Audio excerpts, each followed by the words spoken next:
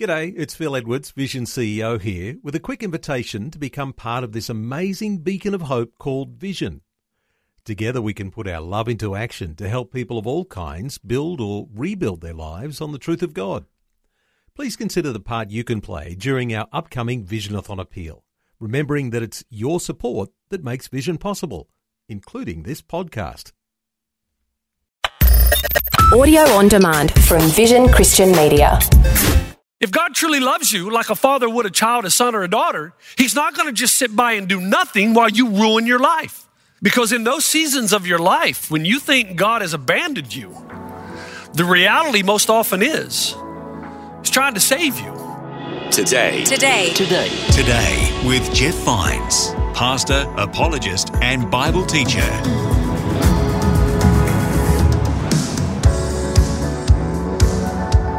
Hi and welcome to another episode of Today with Jeff Vines. My name is Bill, and in this episode, Pastor Jeff continues examining Judges chapter 7, verses 1 and 2, an in-depth look at the struggles and faith of Gideon. The episode explores the concept of resolutions drawn from Gideon's story and how embracing these can lead to a peace that passes all understanding. If you're enjoying this series, make sure to find all of the messages on your favourite podcast app. Here's Pastor Jeff to begin another message in his Unpossible series.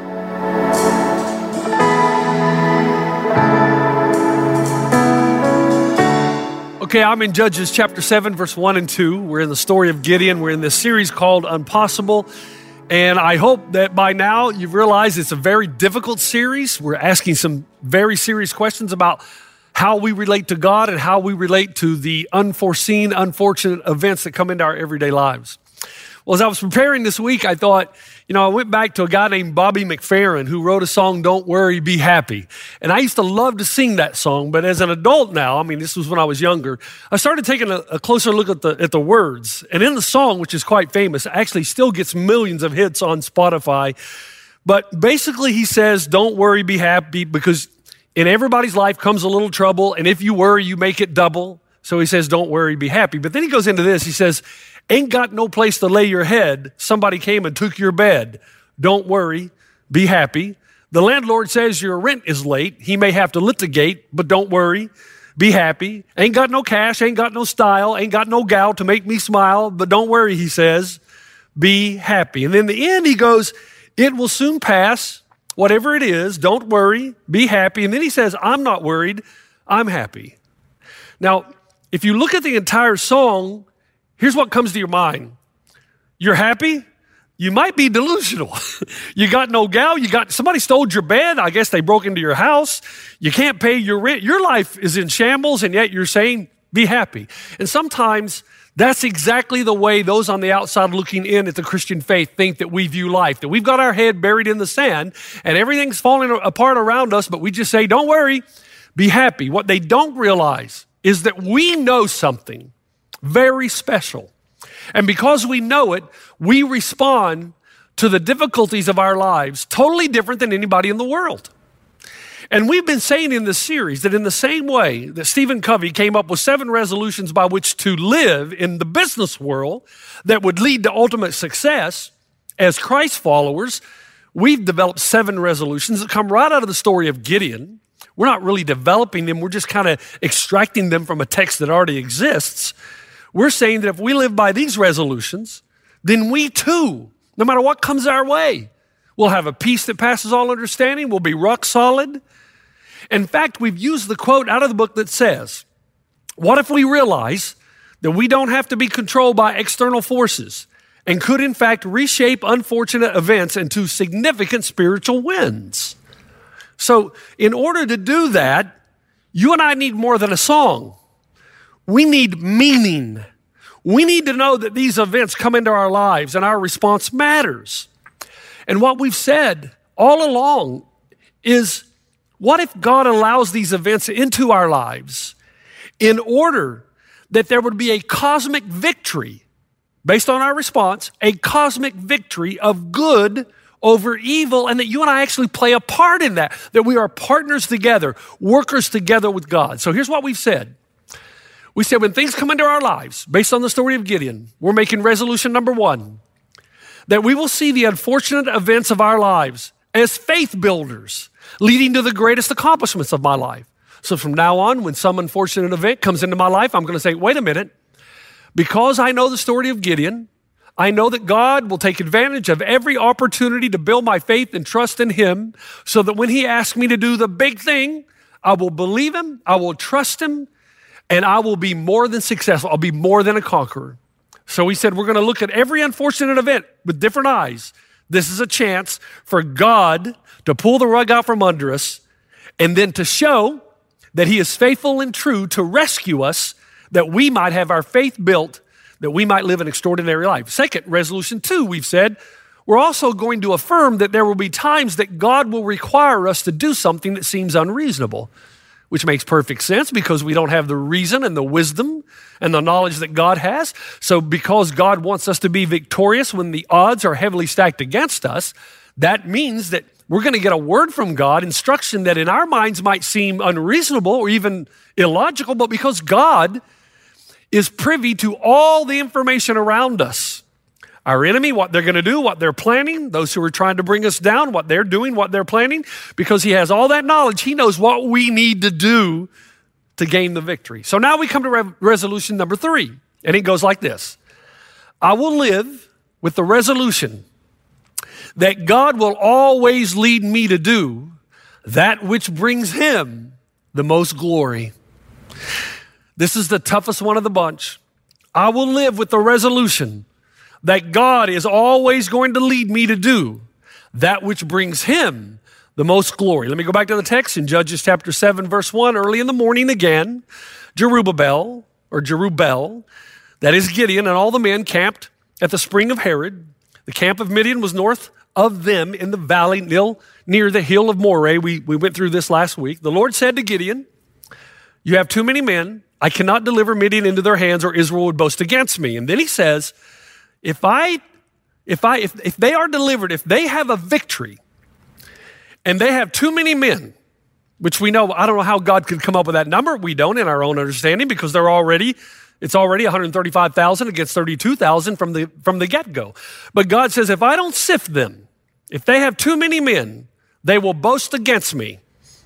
And they will say that our own strength has saved us. So here's what God's saying. So important. Gideon, if Israel goes into this battle against the Midianites with 4-1 odds and wins, even though it's 4-1 odds, you know what they're going to do? They're going to say, man, look what we did. They're going to go walk around high-fiving each other, and they're going to be saying, man, we were outmanned, outnumbered, out-resourced, but look what we did. Look at us go. We won the battle anyway. We're a bunch of farmers. They're a bunch of warriors, but look how strong and courageous we are, and we were, and we did it. And God said, if I allow that to happen, the next time they face the enemy, they're going to rely on their own wisdom, strength, and resource, and they're going to be defeated. So in order that glory might flow in the right direction, I'm going to have to sift their army. So he gives them the fear test, 22,000 go home, 10,000 remain. The fervency test, 9,700 go home, 300 remain.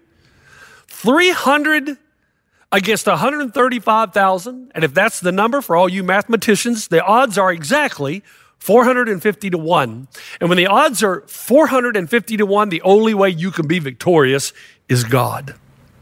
Now, this is the most difficult resolution of all, and this is the most difficult principle by which to live. And that's why I'm going to ask you this weekend I'm going to ask you to engage your brain.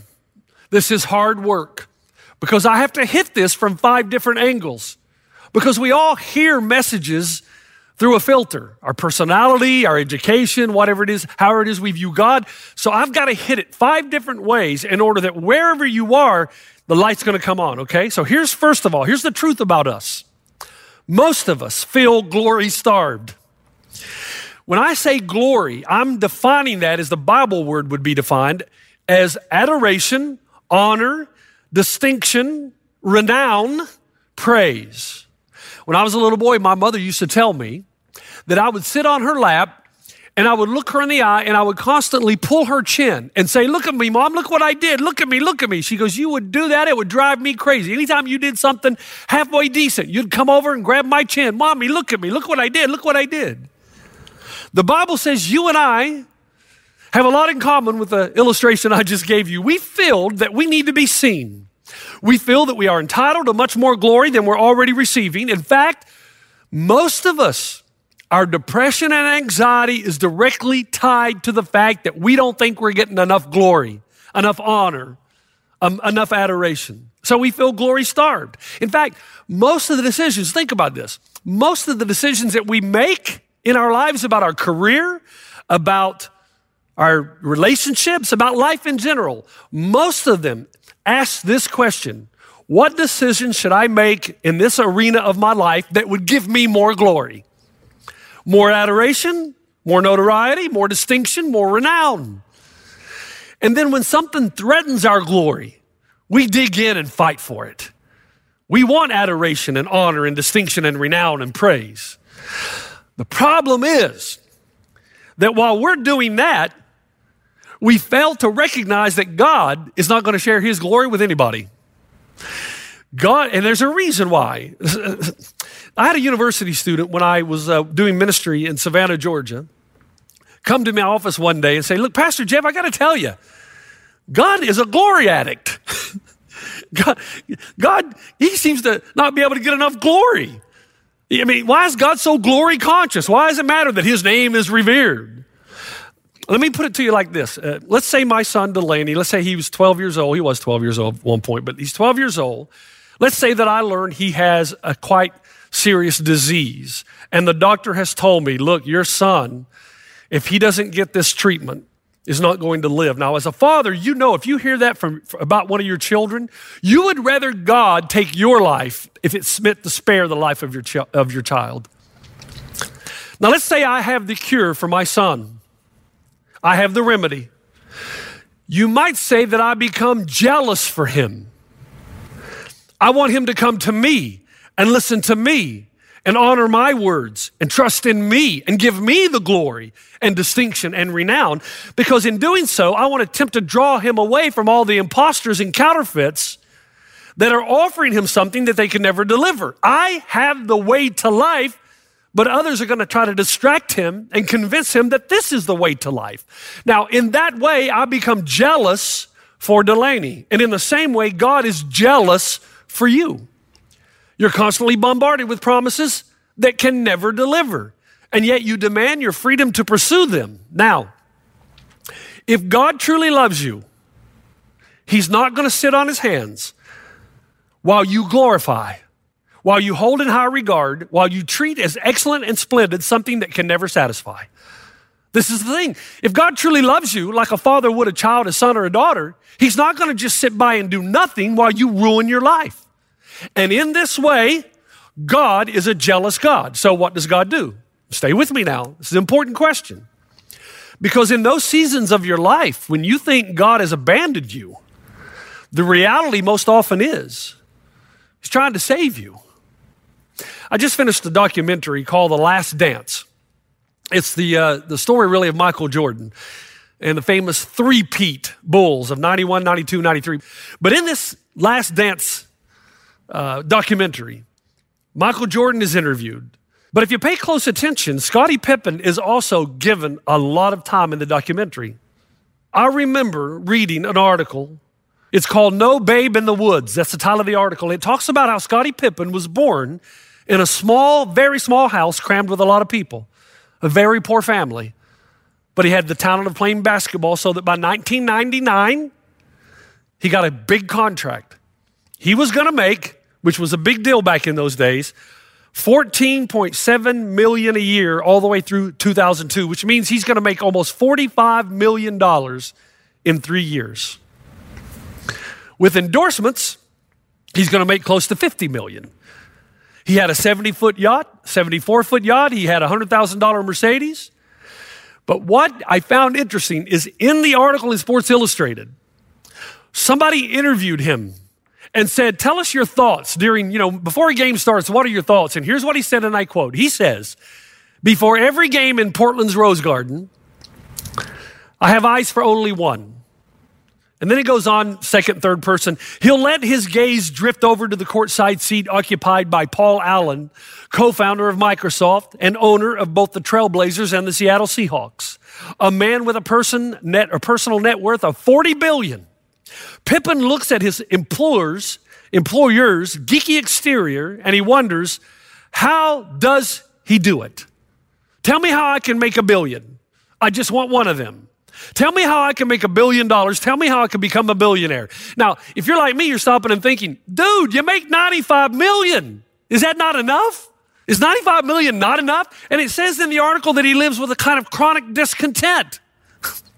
I also remember telling you the story about the baseball player. It was arbitration day, and his wife was interviewed. At that time, he was making $26 million. He was asking for $52 million. Sorry, he was asking for $68 million. So he's making 26. He's asking for 68. They settled in arbitration for $52 million. And when his wife was interviewed after the day of arbitration, this is what she said. She said, "This is the saddest day of our lives." You think about that. It's the saddest day of your lives that you didn't get 68 million, you only got 52. If your ultimate glory and worth is placed upon anything temporal, you will suffer chronic discontent because your soul knows that for which you are ultimately living. If money and fame are the answers to life's most penetrating questions, there'd be a lot less suicides and drug overdoses in Hollywood and on Wall Street. And we've said before, you cannot fill an eternal void with temporary means. I read another article. Why are there so many grumpy old people in America now? Why are there so many grumpy old people? And the idea was that used to, the older you got, the more wisdom you gained of what's really important, and you gained the sense of internal satisfaction. You were content in the things that truly mattered, and you realized the things that you had chased all your life could never deliver. So in your old age, you're peaceful, you're kind, but now, according to this article, we're living in a country where the old people are grumpy. And the article says it's different now. A new generation of grandparents got so sucked into materialism and liberty that they've missed the most important events of their children's lives. They are estranged from their families, and that's why they're grumpy. Having given their greatest efforts and energies to all the things they thought would deliver the shalom life, they come to the end, worn out, exhausted and frustrated, awaken to the reality that they've wasted their lives. Now, please, stay with me. We're shifting between that second and third angle. Why do you think God made us? Why did God decide, I'm gonna create people, not just a beautiful universe landscape. I'm gonna make people. It can't be because God was lonely and he was looking for companionship, because again, as we've stated, even the name of God is plural. God the Father, God the Son, God the Holy Spirit. There's perfect unity and community in this relationship within the Trinity. So that means if God didn't create us because he was lonely, why did he? And the Bible seems to suggest, in fact, in no uncertain terms, that God created us because God is love. He does not merely love as an action. He is love by nature, which means it's what he does and who he is.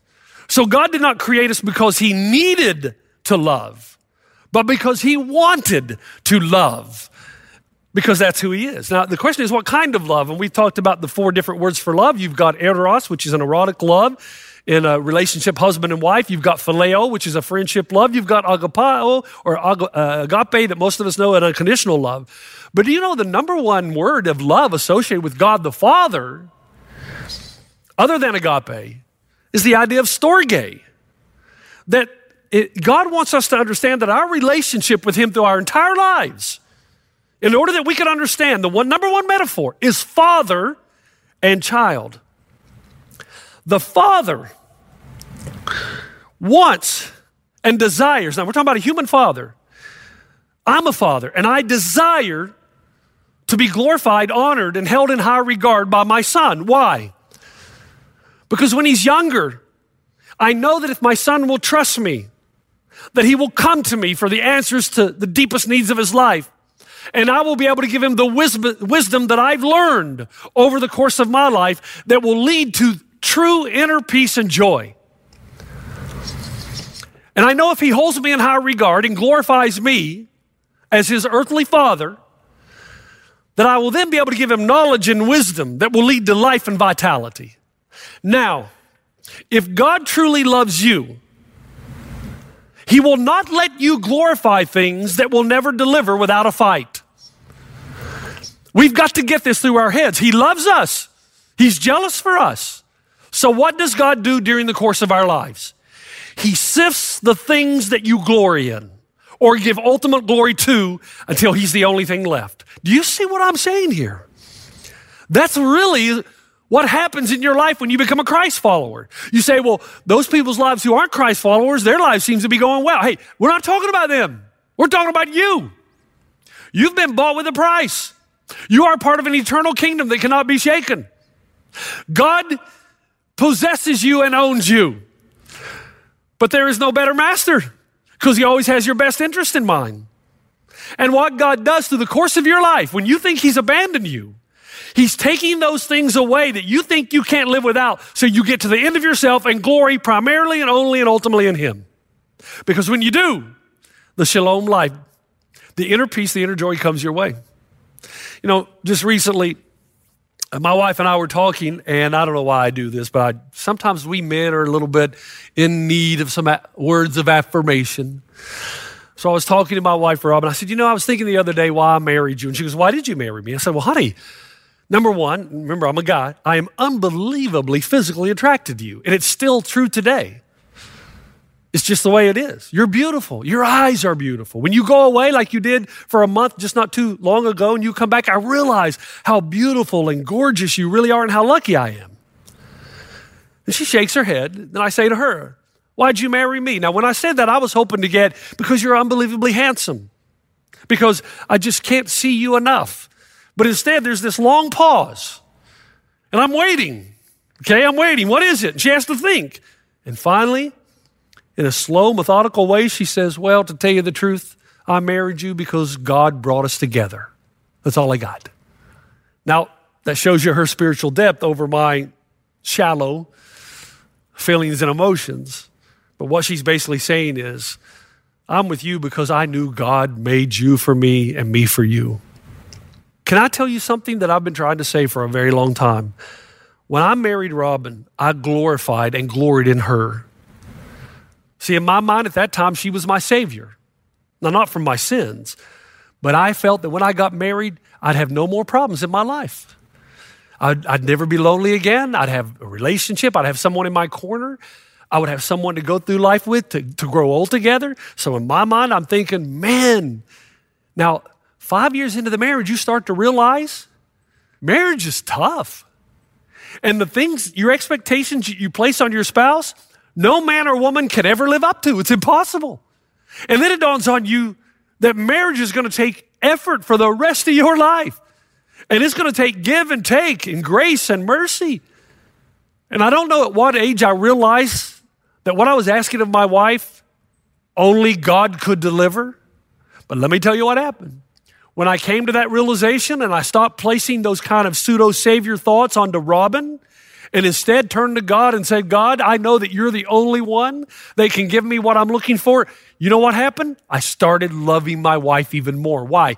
You cannot be right with anything on the earth until you are ultimately right with God.